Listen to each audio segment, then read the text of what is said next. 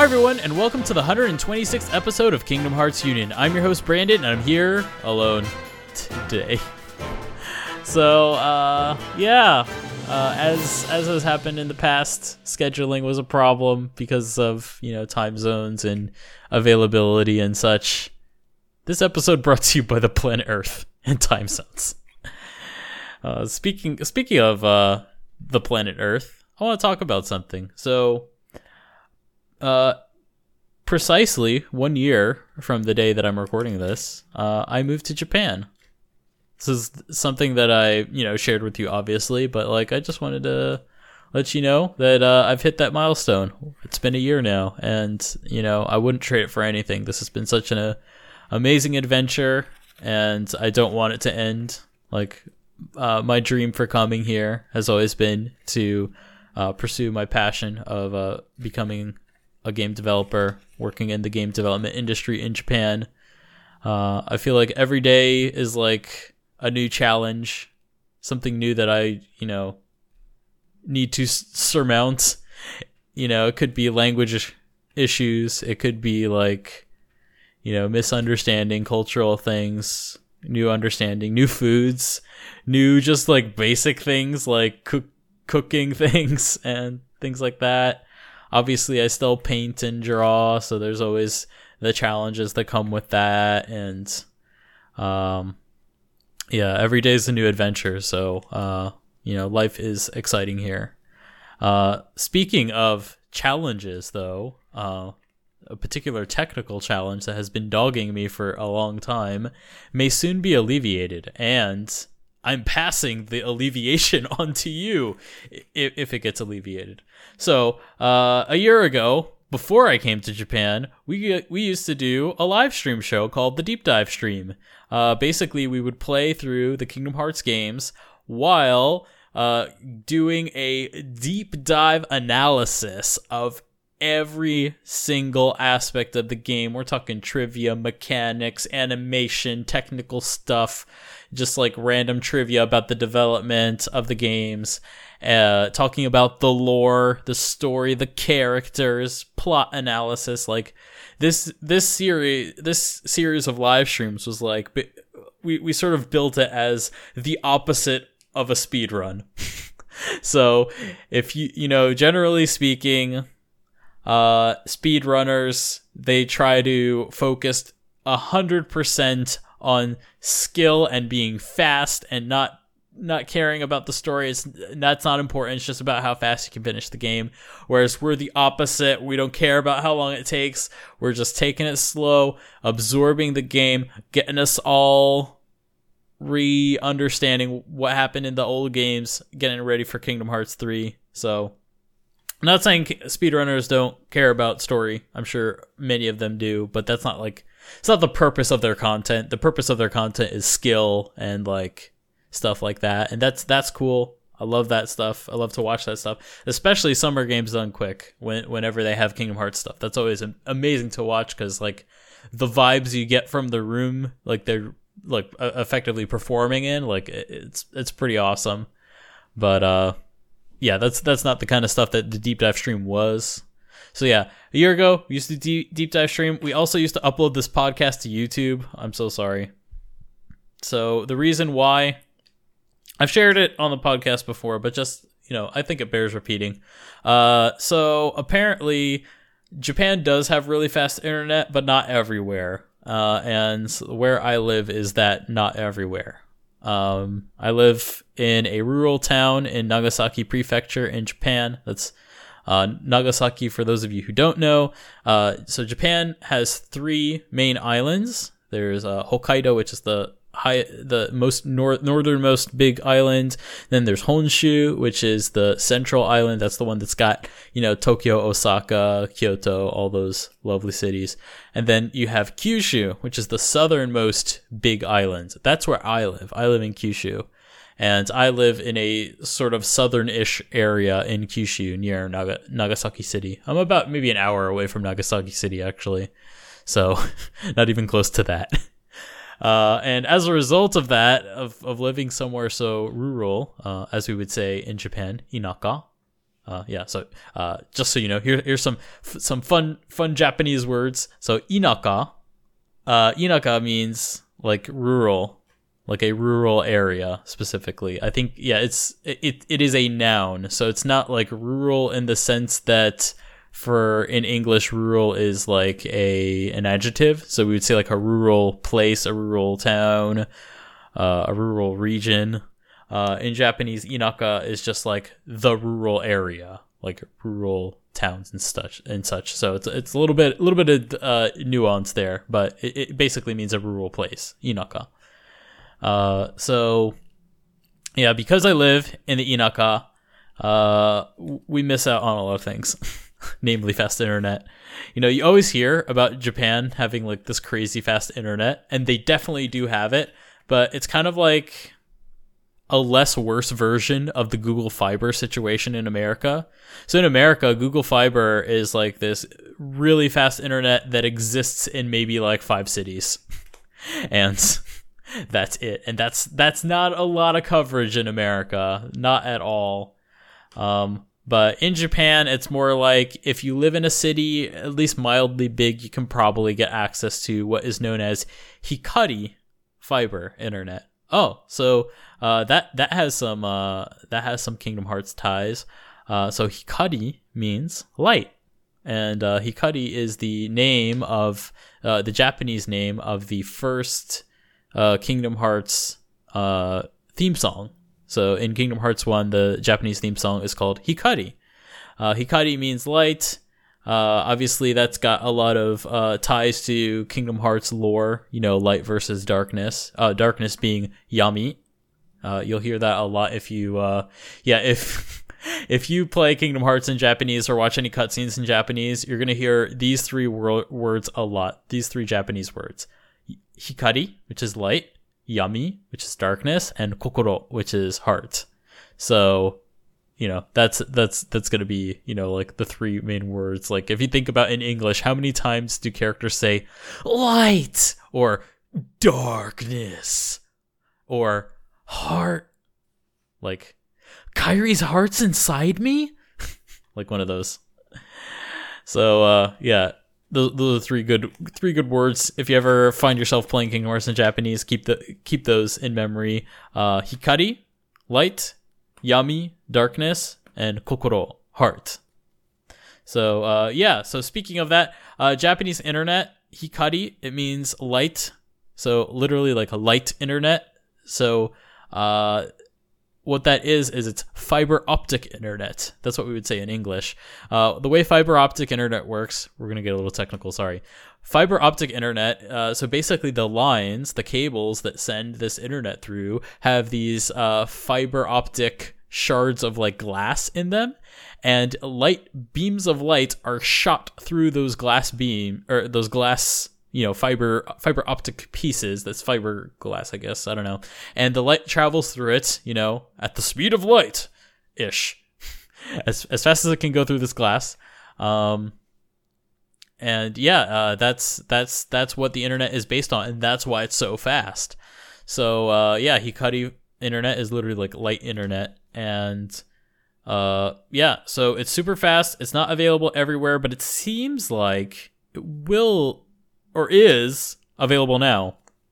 And the reason I know that it's here now is because we just got a new teacher here in my town in Japan, and they're getting him internet, and they were just like, "Hey, do you want Hikari internet?"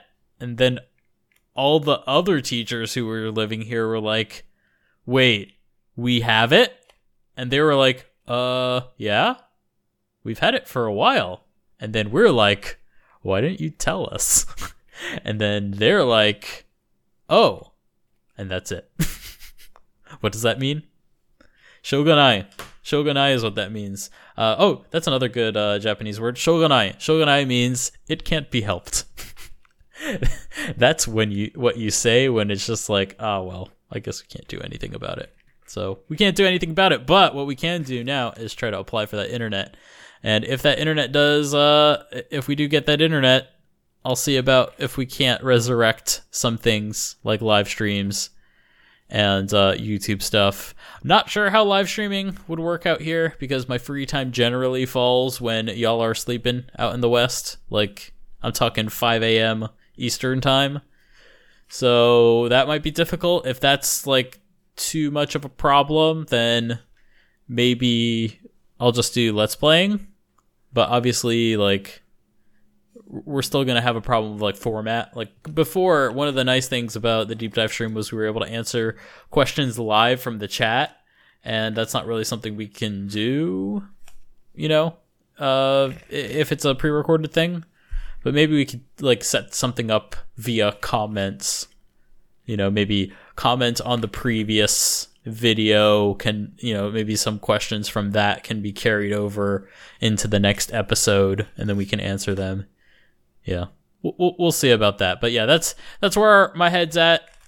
Obviously, in addition to that, you know, I'm also considering, you know, bringing the podcast back to YouTube. I really like YouTube as a platform. I feel like we can reach a lot of people.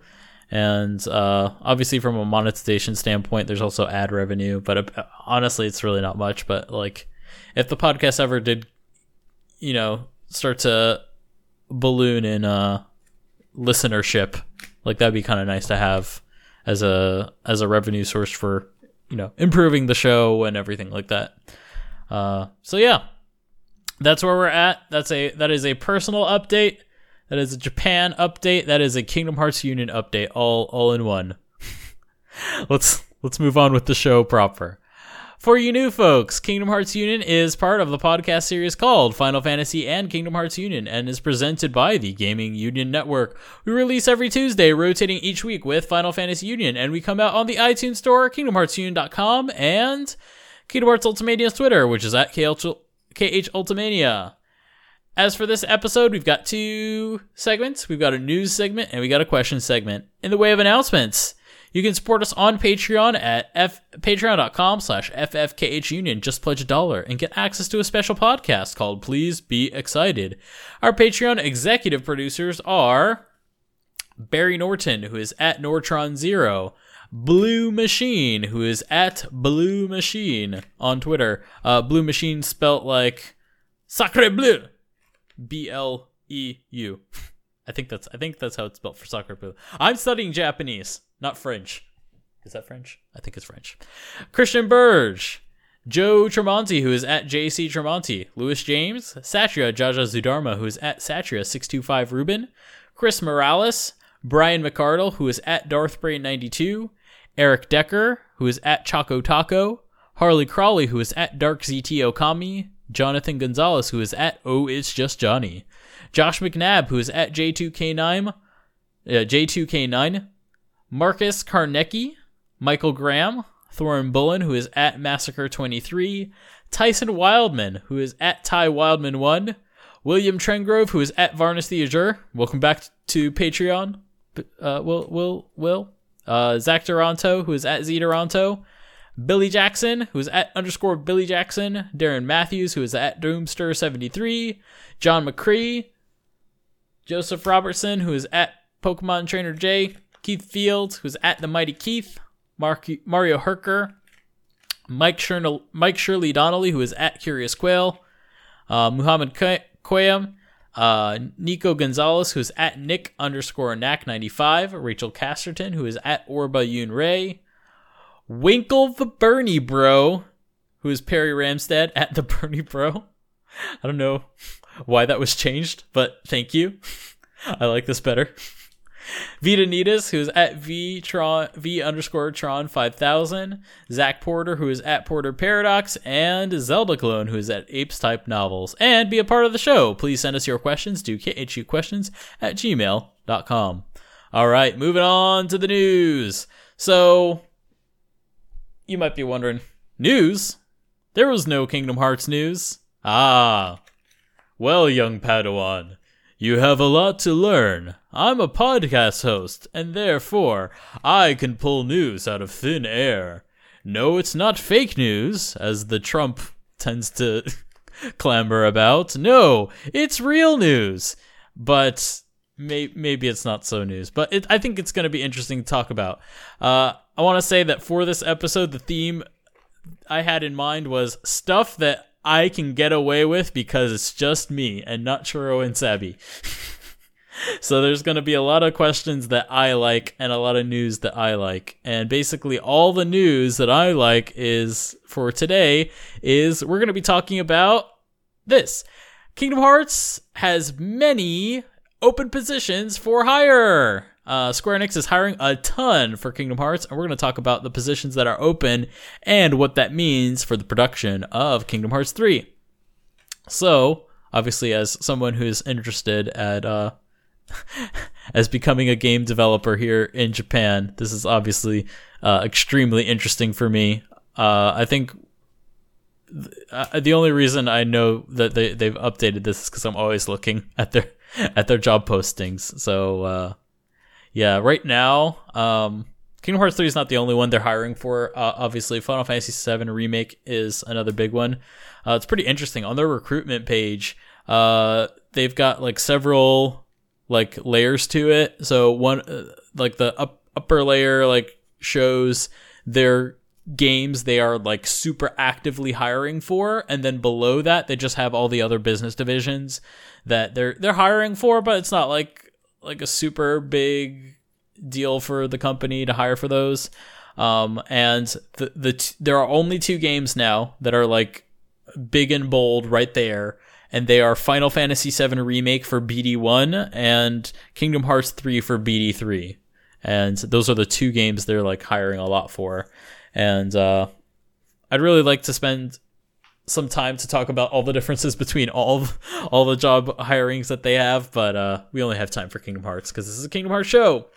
So let's talk about the Kingdom Hearts things they're hiring for. There are 14 different positions that they're hiring for. So the breakdown is as follows. There are 2 game design positions, 2 modeling positions, 2 UI/VFX positions, and 2 programming positions, and 6 different animation positions. I saved that one for last because I think it says something interesting about the jobs they're hiring for. So I will say that in terms of the jobs that they're hiring for, the breadth of what they're hiring for, it's pretty, it's pretty thorough. Like it's pretty much everything from soup to nuts. Like everything pretty much has like an open position, which to me means, they're getting into like super big deal mass production of assets and content, and they need more manpower for these areas, which is basically every area possible. So yeah, I just want to talk about real quick like some interesting tidbits that I noticed from the positions that they're hiring for. First, I want to talk about like some animation related stuff because clearly that's the big thing that they're hiring for. So first interesting thing that I noticed is that so the Kingdom Hearts team is largely based in Osaka, but there are actually some roles that can also be served in Tokyo.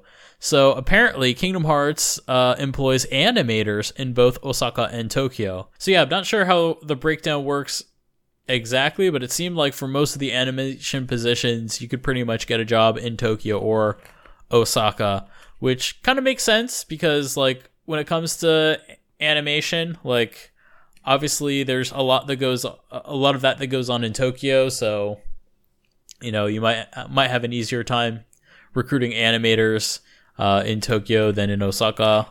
So yeah, definitely interesting. Yeah, that's one of the, I think that's pretty much the only job title apart from Tetsuya Nomura, the director, who is working from Tokyo. So yeah, moving on, Kingdom Hearts 3's animation does in fact utilize motion capture for realistic characters, but for non-realistic characters / creatures, those are still animated by hand, which makes a lot of sense, but it's nice to see confirmation of that. I noted that one of the softwares that they use for their animation is Motion Builder, and that's some motion capture oriented software. So when you see people in those like motion capture suits and they're like doing a performance for a game or a movie or whatever, generally speaking, there's a recording program on the other side, and it's usually Motion Builder. That's one of the standard. That's pretty much the standard for motion capture, as far as I understand. So it's pretty much mainly used for motion capture, like the actual recording of it. I don't think it's used for fixing the animation. I think after Motion Builder, then they move it to Maya, and then from Maya they clean up the animation. By the way, motion capture is not like a super automatic thing. Basically, it doesn't eliminate the need for animators if you do motion capture. What happens instead is, after the motion capture is complete, then the motion captured raw data is handed over to an animator who will then take that animation and fix the poses, make it more smooth or believable or more interesting than what the actor actually did, and basically fix it, because the raw data that comes out can tend to look pretty janky. I think a really good example of this is if you look at Mass Effect Andromeda. A lot of the animations there in general were pretty janky, and my understanding is not many human hands touched the animation after it was motion captured. So if you want to see what a raw motion captured game would look like, Mass Effect Andromeda will give you a good idea what that looks like. Not great, basically. Another interesting thing that I noted from the animation team is that they actually have a separation between the team that handles the body animation versus the facial animation. So there is a separation between that. So it seems like the way the Kingdom Hearts team handles animation for cutscenes and basically anything is that one type of animator will handle the choreography of what the body is doing, and the other there will be another team that then takes that animation afterwards and then animates the face to either voice acting or just the emotion of the scene, just so it's not a dead straight face the whole time. It's actually reacting to it, even if it's not like explicitly voice acting that's involved in that. This is actually, fun fact, a pretty common practice, but not. So the separation of the roles I don't think is necessarily common, but I know that my main understanding of this comes from film animation. So I know for a fact that in Toy Story, the original Toy Story, the Pixar team, the way they elected to animate their characters was they would do it in passes. So they would do a blocking pass for just the body. So they would just animate the body of the character, and body also includes head. So head and face is not the same thing. So the entire body, including the head, but we're not touching face. We're not touching mouth, eyes, nose, eyebrows, none of that. And the reason they animated the body first was so they could capture the movement of the scene first. It's a little hard to explain. So they wanted to ensure that the face didn't rob the show, that the body was also focused on, which was really important, especially when they were still learning how to do 3D animation, is they wanted to make sure the body animation was good and realistic. So the one way they could guarantee that was just don't animate the face. And if you animate the body and it looks good, even if you only have the body animating, then your body animation is great. And then if you just add on the facial animation, it pushes it that much further. So basically the body animation is considered to be the foundation, whereas the facial animation is more secondary, even though that's what people are looking at most of the time. Is they're going to look at the character's face, especially if it's a talking scene. But if you don't have a solid foundation for that, it's going to ruin everything. Even if the face is good and the body is animating weird, like you're gonna notice that, you're gonna know something's off, and it's gonna ruin the whole thing. So teams like this will elect to do body animation first. It's also kind of a different discipline, a different type of animation, like a different speciality, if you will. There are some animators that are better at action scenes, like where characters are doing a lot of crazy motions. They might be better at that than like, a 20-minute long dialogue scene. I don't know. Or just a dialogue scene in general where there's a lot of subtlety in the facial animation. An example of an animator like this that I'm sure a lot of our fans know is the late Monty Oum. So if you guys know of the series of fan animations, Dead Fantasy, or even his current show, which is still going even though he has passed, which is RWBY, RWBY, that's the Rooster Teeth animation series. So you'll know that Monty's big claim to fame was always his battle animations. That's what made him so popular, was how he would animate Dead Fantasy and how cool the fight choreography was.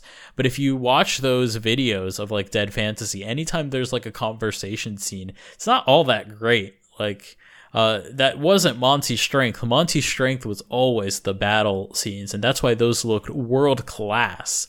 So in that same way, there are a lot of animators that are a lot better with just animating the body.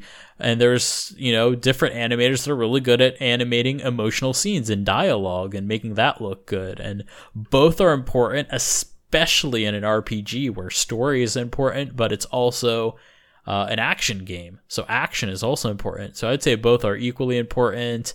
And I'm glad that these are separate things so that these people can specialize and become really, really good at both at the disciplines that they're supposed to be good at. So there'll be one person that's really good at fight animations, and there'll be someone else who's really good at facial animations, and they can do their job in peace and just focus on that. So that's kind of cool.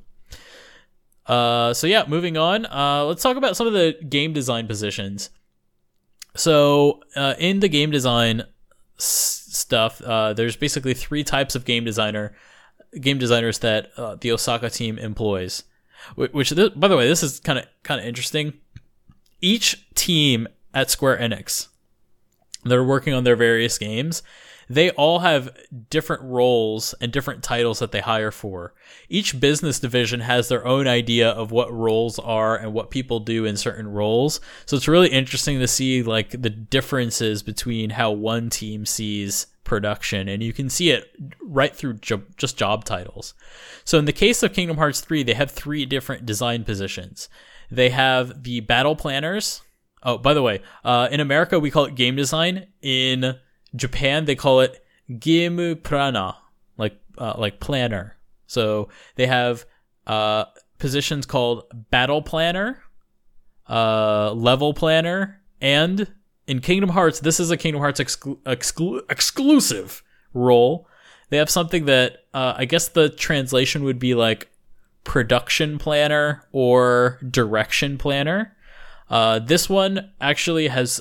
the title has changed recently. It used to just be production planner, and now it's like real-time production planner would be like the best, like a good translation for it, or real-time direction planner. That's definitely kind of a weird one. So a breakdown of what these guys do. So battle planner, they're in charge of obviously planning and designing battles. So they're designing the encounters that you experience. So what enemies appear where. They're designing. They implement AI. So they're not necessarily programmers, but they do have some programming type tasks. So in Unreal Engine, they have a system called Blackboard where you can create AI systems for like creatures or bosses or, what have you, Donald and Goofy. You can create the AI for that. I'm guessing that would fall mostly under Battle Planner, whereas like the actual programmers are going to be programming systems more than anything. So yeah, that's Battle Planner. Level Planner or as we would say in America, level designer, what they tend to do is decide, well, obviously the design of the level, but decide the path through the level. They decide where buildings go, and they try to guide the player through their level design to make it clear so that when you're in any part of the map, you can kind of see where you're supposed to go without a map, without any sort of like sign or checkpoint. Like that's what a level designer will be good at. But in a general sense, they decide where things like props and buildings and things like that, they decide where they go. Level designers are not modelers, though, not necessarily.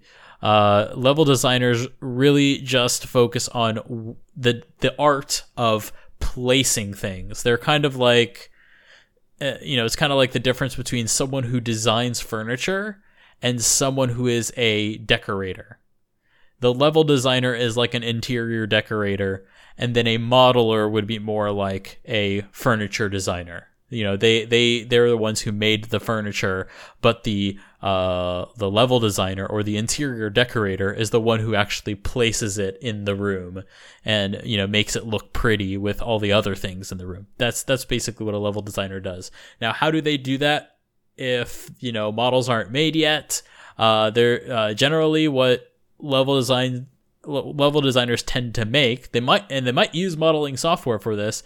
They make white boxes, and what that means is they basically make a mock-up of the level with very simple models that probably have no texture on them. They're usually actually white and have nothing on them, but it gives you a general layout of the level. So if you want to know more about that, just Google level design white boxing, and you'll actually see some examples of that, and it's actually pretty interesting.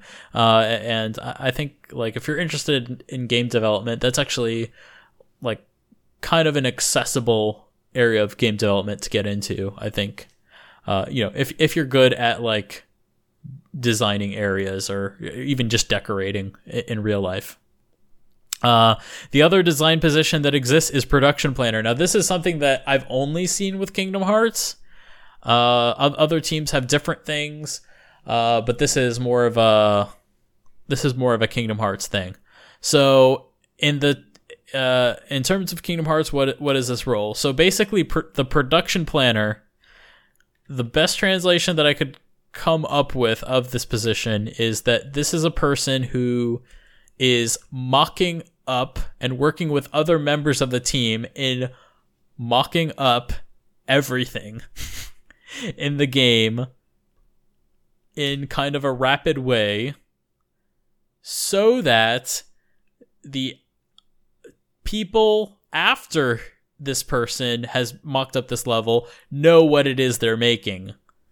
So it seems like kind of a generalist position where you're mocking up a lot of things, but it seems like a really high level version of a person that is mocking up things like the level, the encounters that you'll get into, story elements. Like, it seems like this guy is touching everything into production. Some of the things that they're looking for is like storyboard creation as well. And it seemed like they wanted to make the storyboards actually in Unreal Engine. They look for experience with like illustration, comic book artists. Like, they specifically listed manga as like experience they're looking for. So the best way I could describe this position is they're like the storyboarder, but it's not just for story. It's also for battle and level and all that good stuff. And I'm kind of sad that this is like something I've only seen for Kingdom Hearts, because like everything that I come to understand about this particular position, it's something that I would personally love to try. But it also seems like the level of Japanese for this kind of position would probably, be pretty high, because you're at such a high level and you need to communicate with people after you as to what they need to make out of this level. So that could be a restricting factor for someone like me. But, I'm working on my Japanese. What can I tell you? But yeah, so those are the design positions. But something interesting, though, like I said before, there's only 2 game design positions that they're hiring for right now, and those 2 positions are battle planner and real-time production planner. So they're actually not hiring for level designers right now, which would personally indicate to me that the mock-up of the general layout of all the areas in the game is probably at a pretty advanced stage. I'm not saying done, because they might still have level designers on their team working on that, but they don't need more. They don't need new people to be doing this job. So it's very possible that all the levels in the game are pretty much done in terms of being mocked up. But they are still hiring for background modelers, and they're also hiring for character modelers. So they're still hiring modelers, so that means that a lot of the mock-up and planning phase is probably pretty much complete. Obviously not all of it, because they're still hiring for battle planner and this real-time production planner position. But in terms of like art asset stuff, I think they're pretty much set in what they need. And yeah, they're probably ramping up for the hiring of people who are actually going to make the final assets for the game. So yeah, that's pretty interesting. So yeah, that's pretty much the biggest things you could probably glean that are interesting from their hiring spree. Other than that, it just shows that Square is really committed to getting the resources they need, namely people, to complete this game for next year. So can't wait to see them follow through with that. All right, so moving on to the question segment. For this question segment, we got a lot of really some really big, broad questions. So I hope you're ready for these. Get some popcorn for some of these, because some of them are like some really out there difficult questions. But I love it when you guys ask it, because it always generates some interesting analysis. So first question comes from Revolver Ocelot. I love that character from Metal Gear. And Revolver Ocelot asks, do you think we will have another incomplete game on our hands with Kingdom Hearts 3? Final Fantasy 15 came out okay, but there were so many things about it that were unfinished and or unused. I.e., or for example, Insomnia. Is this something reasonable to fear for Kingdom Hearts 3? So yeah, good gravy. Final Fantasy 15. What happened there? I love Final Fantasy 15, but yeah, I definitely agree with you, Revolver. There was definitely a lot of unfinished content in Final Fantasy 15, but I think, like, for me, the most grievous or most painful thing to see is all the unused but finished content that was in that game.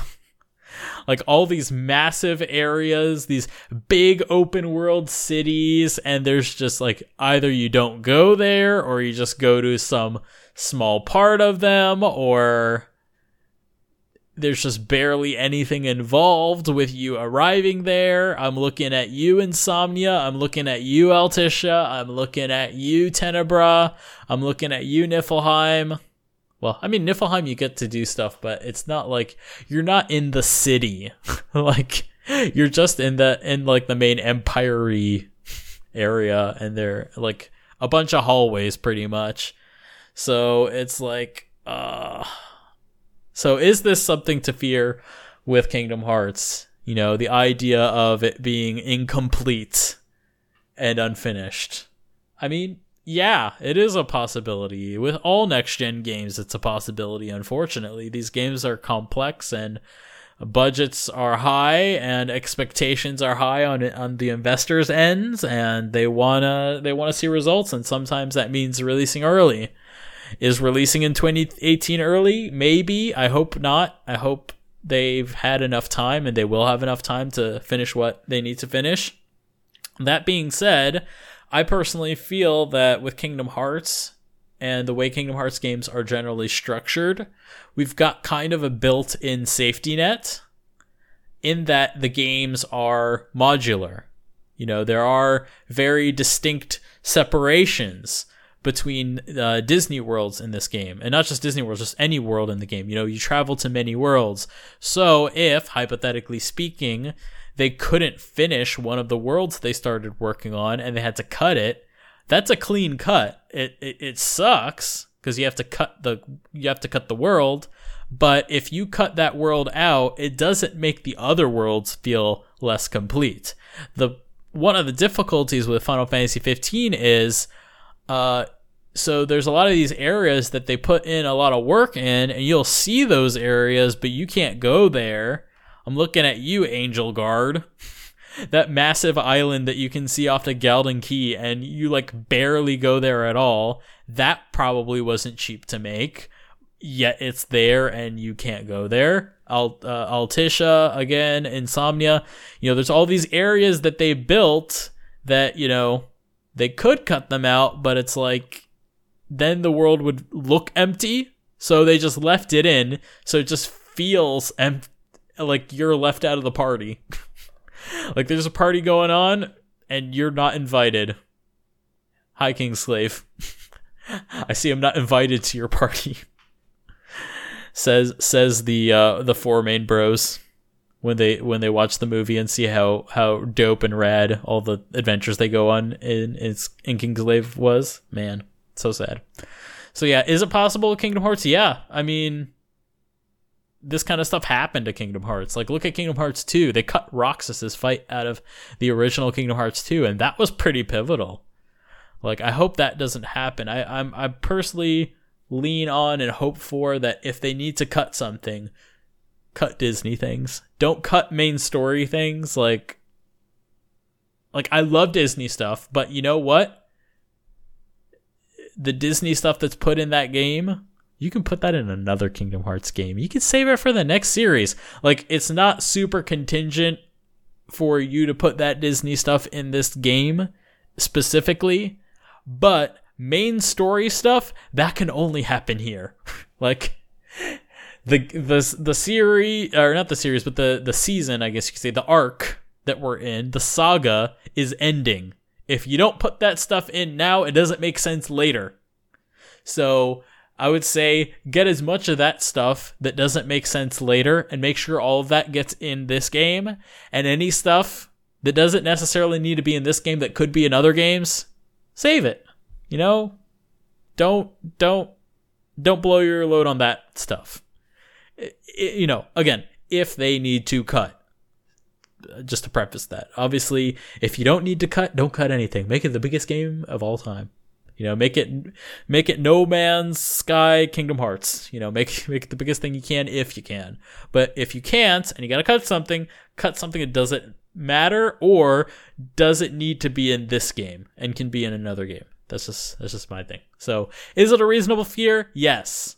But it's also reasonable to say that it's not as scary as the proposition that we got with Final Fantasy 15, which was open world. So it's a lot harder to hide your crimes in open world because everything's connected. This world has been connected. Anyway, moving on. This next question comes from Chris Love. Chris Love asks, "Hi, considering the last episode..." This is kind of an old question, but I'm getting to it. Sorry, Chris.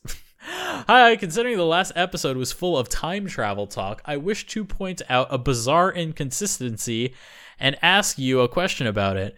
In Dream Drop Distance, time travel is given as, well, there are too many rules to account for. Yet in Kingdom Hearts 2, Merlin was capable of sending Sora, Donald, and Goofy into the past at Disney Castle without all the complex mind games. Do you think this will ever be addressed? And how do you think Xehanort would react if he realized he could have done the Merlin route instead? So that is a really good question. I actually hadn't considered that, but I did look into it a little bit, and I just want to point out some interesting things I noticed about what Merlin did and about the whole Timeless River segment of Kingdom Hearts 2. There's a lot of interesting things to note.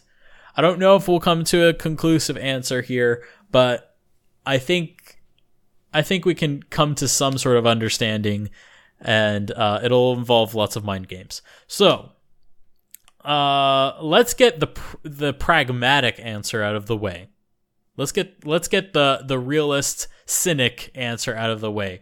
Why is it like this? Because the more I didn't think about it in like that far in advance, and I don't know, maybe he forgot that happened, or he doesn't care, or I'm sure he cares, but like maybe like as far as he cares, he wants to tell an interesting story in Dream Drop Distance. So if there's a little inconsistency, whatever, maybe that's how he is. I'm not sure.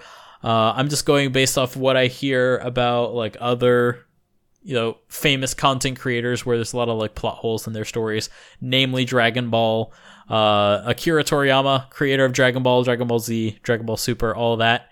Like, if you want a good laugh, go read some of his interviews where they ask him some lore related questions about Kingdom Hearts, and he has like the realest answers, like, oh really? Oh, I forgot that, or like, oh yeah, I didn't think about that. Like, Akira Toriyama, bless the man, he wrote that whole series by the seat of his pants. Every day is a new day. Every page is a new page. Like, this man, he doesn't even know his series. Like, the people that know the most about Dragon Ball are not the people that make Dragon Ball. So, I'm not saying Nomura is like that. I don't think he is. I think like in a lot of his interviews, he definitely shows an understanding of his own work. He is the creator after all. So I don't think he doesn't have a grasp on his own story, but for whatever reason, these inconsistencies come up, and to some extent, they're pretty reasonable that these things come up. I mean, that time travel thing, that was back in 2005, 2006. Who knows when he actually wrote that part? And then like Dream Drop Distance was 2012. So like there's a big gap there. It's easy to forget. He's got a lot on his plate. So that's a pragmatic answer. Let's get to let's do some Kingdom Hearts mind game backflips to make this work. So let's talk about some things that could make this understandable or believable.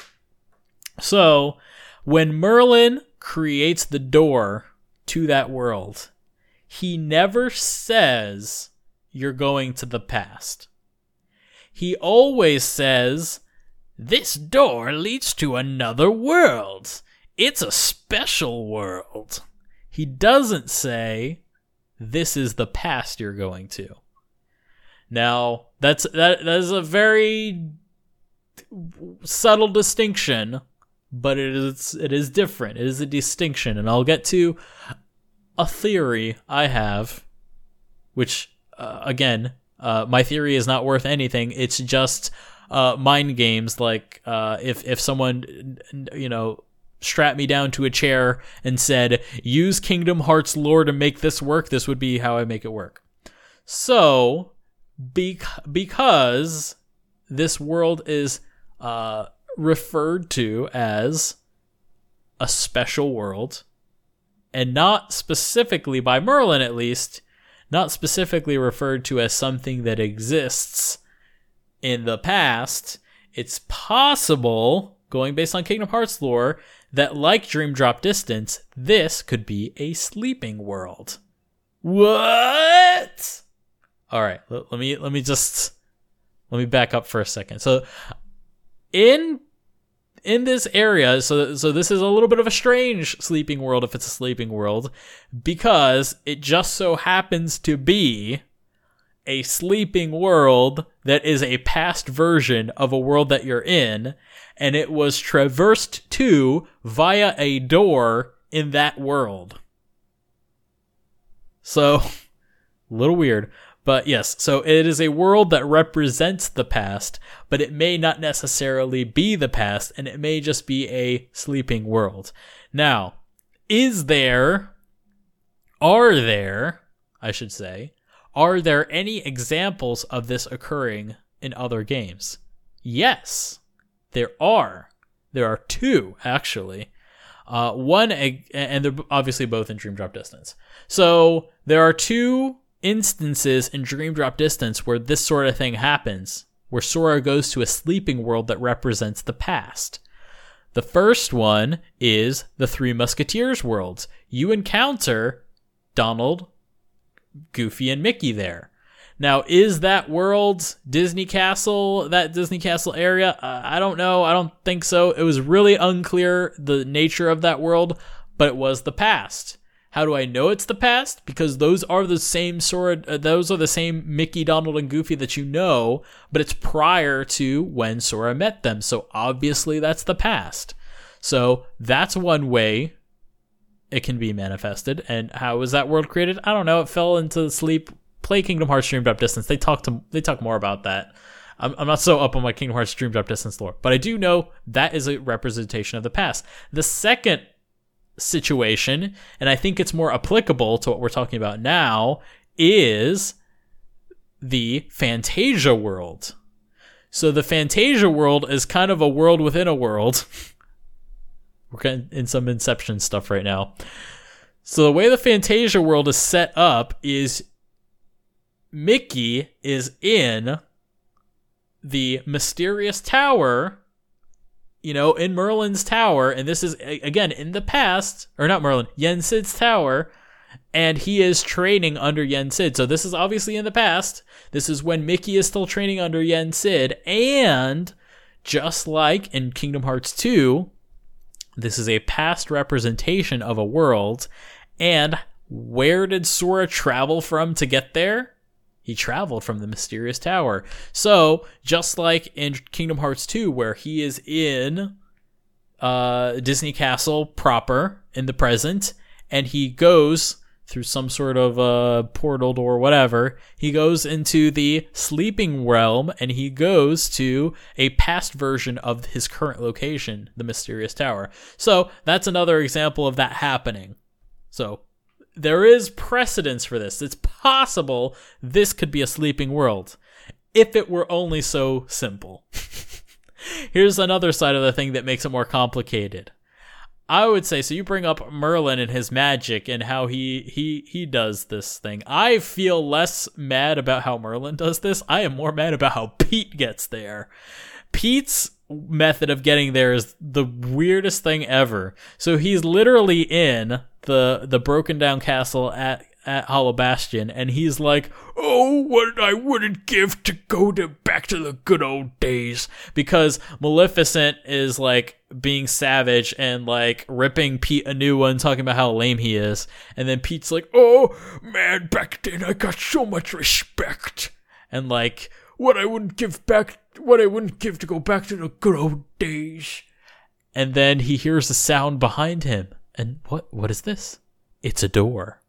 It's a door to the Timeless River, which goes from Radiant Garden, or the Hollow Bastion area, to the past version of Timeless River. That's something that would also personally, that fact kind of indicates to me that would feel more like a sleeping world than what we saw in Kingdom Hearts. In Kingdom Hearts. What? So that to me would indicate that's more of a sleeping world than a time travel situation, because it would seem like in a time travel situation, you would be time traveling to where you are in existence right at that point. Whereas Pete traveled from Radiant Garden to a past representation of the castle area. So, you can take that for what it is. Now, that being said, the thing that causes the most problems, though, with this theory of it being a sleeping world, and I'm sure there's probably some reason you could come up with, but the biggest problem is, as far as everyone apart from Merlin is concerned, and Merlin's the only one who seems to really understand what's going on here, everyone else calls it time travel.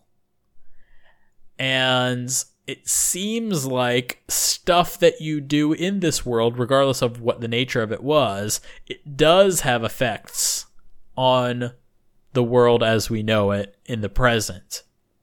You don't have to look any farther than the ending of that area where Sora beats Pete and puts the Cornerstone of Light back where it belongs, and then the spikes in the castle disappear. So that indicates that he, quote unquote, changed the future, or changed the past that changed the future.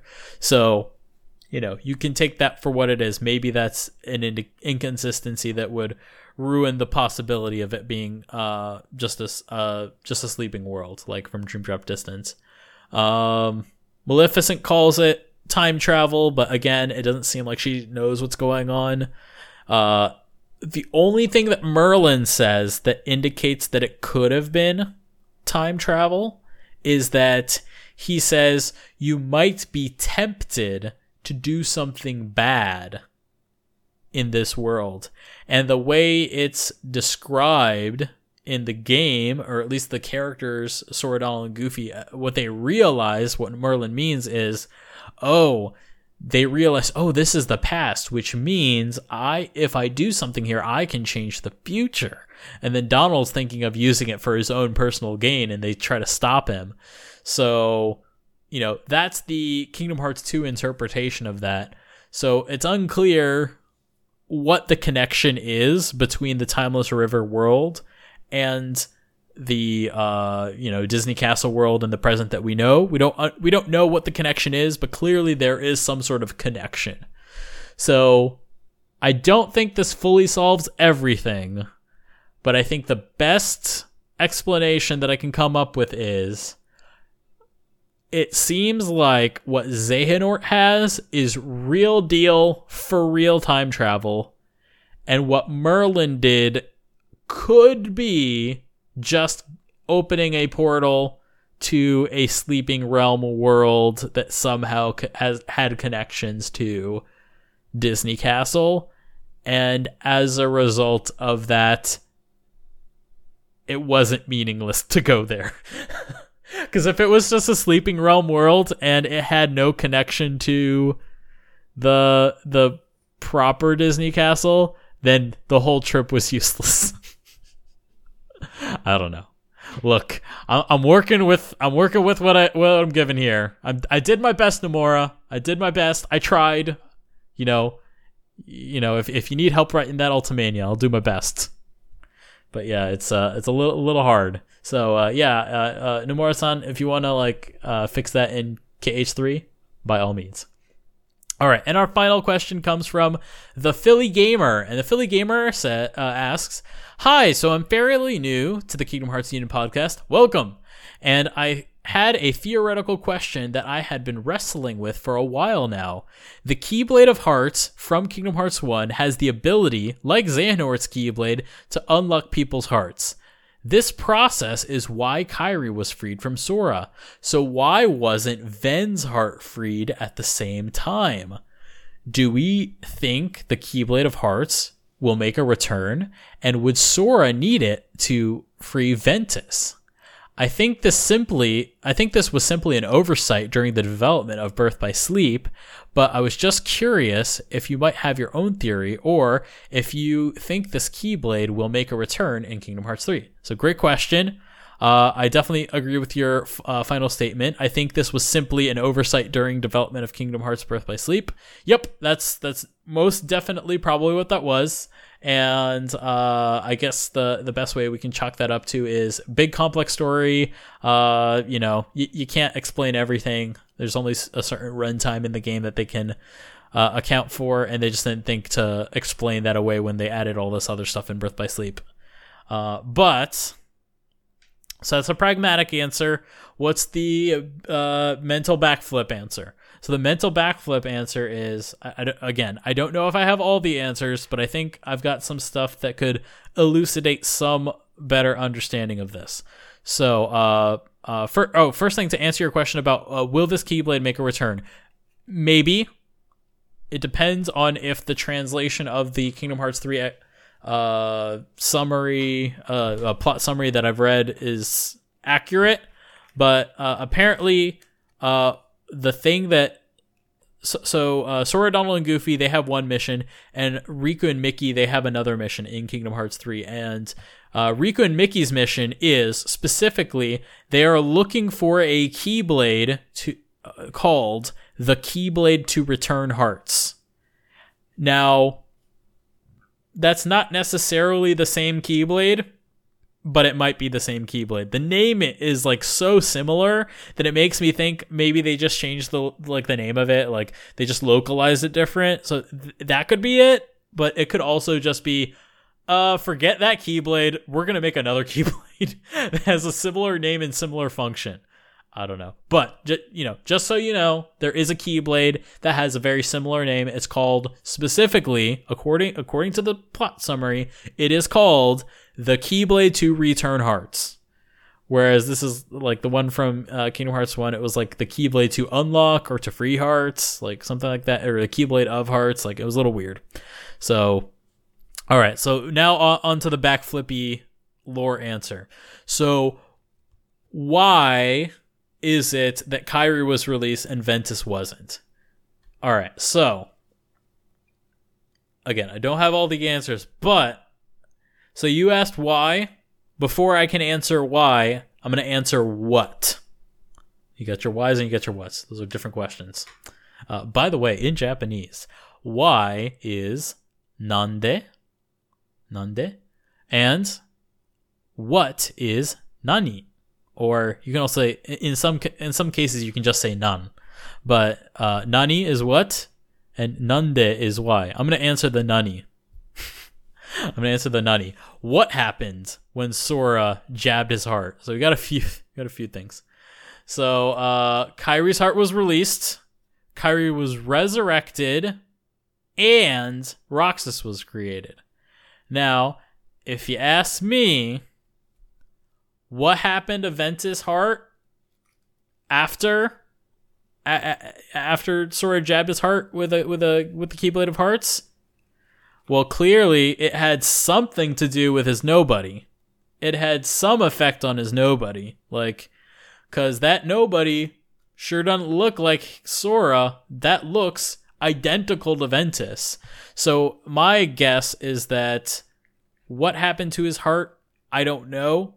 But whatever happened to it is, it had something to do with Roxas and why Roxas looks the way he does. So that explains more or less what happened to his heart, or at least where his heart went, or at least the influence of Ventus's heart went. It probably did not stay with Sora, and it probably lived on with Roxas. Now, does that mean Roxas had a heart, or was Roxas a heart? I don't know. Or was he just tainted by it? I don't know. I don't have all these details, but what I can say for sure is his existence is not 100% unaccounted for, and you can explain it away by saying the existence, whatever it is that Sora had in him that was Ventus, that went on and helped in the creation of Roxas. What that was, I'm not sure. Now, why? Why did this happen? Okay, so that's the question you asked. I'm sorry, I can't answer that. That's something you're gonna have to. That's something you're gonna have to ask Nomura-san. That's his mental backflip to make. But if I had to guess, the why is probably the what. Maybe his body wasn't there, so his heart had to go somewhere. So he probably followed after Sora's body, and Sora's body became the nobody. Something like that. It's confusing, but something along those lines is the answer lies somewhere in that realm where it has something to do with Roxas. I think that clearly has enough foundation in actual Kingdom Hearts lore that we can see played out in Kingdom Hearts. It's obvious Ventus was made on purpose to look identical to Roxas. Not to spoil too much, but maybe he's in a certain cell phone game as well. So there's something to do with that. Ventus's existence is a little bit more significant than we know right now. We'll find it out later. Clearly, they're really hyping up reviving him and all of that, so we'll have to see how that goes. It is a a very interesting question. But yeah, that is pretty much where we stand at the moment, until Tetsuya Nomura elaborates further, potentially in Kingdom Hearts 3. Alright guys, so that pretty much wraps up this episode. Our music for this episode is a Destiny Islands cover by Lon Lon JP. Now Lon Lon, I love this guy. I don't think we've had any of his music on the show, and if we did, it was a long time ago. Lon Lon does a lot of really great acoustic covers of Final Fantasy, Kingdom Hearts, anime, like you name it, songs. He's so good, super, super talented, and I definitely recommend checking him out on YouTube. Lon Lon JP. We're going to be listening to his cover of Destiny Islands from Kingdom Hearts. I thought it was pretty apt for this episode because, it's summer, and Destiny Islands is definitely a summer kind of place. So definitely sit back, relax, and enjoy that cover. Our next episode for Kingdom Hearts Union is scheduled for the 15th of August. And I'm not going to, again, this is another one of those things where it's like, don't get your hopes up. That's how I feel with my internet, and that's how I feel with, a trip that I have planned. But we may have a guest next episode. Maybe. We'll see. Stay tuned. And it might be a big guest, and they might just steal your heart. That's all I'll say.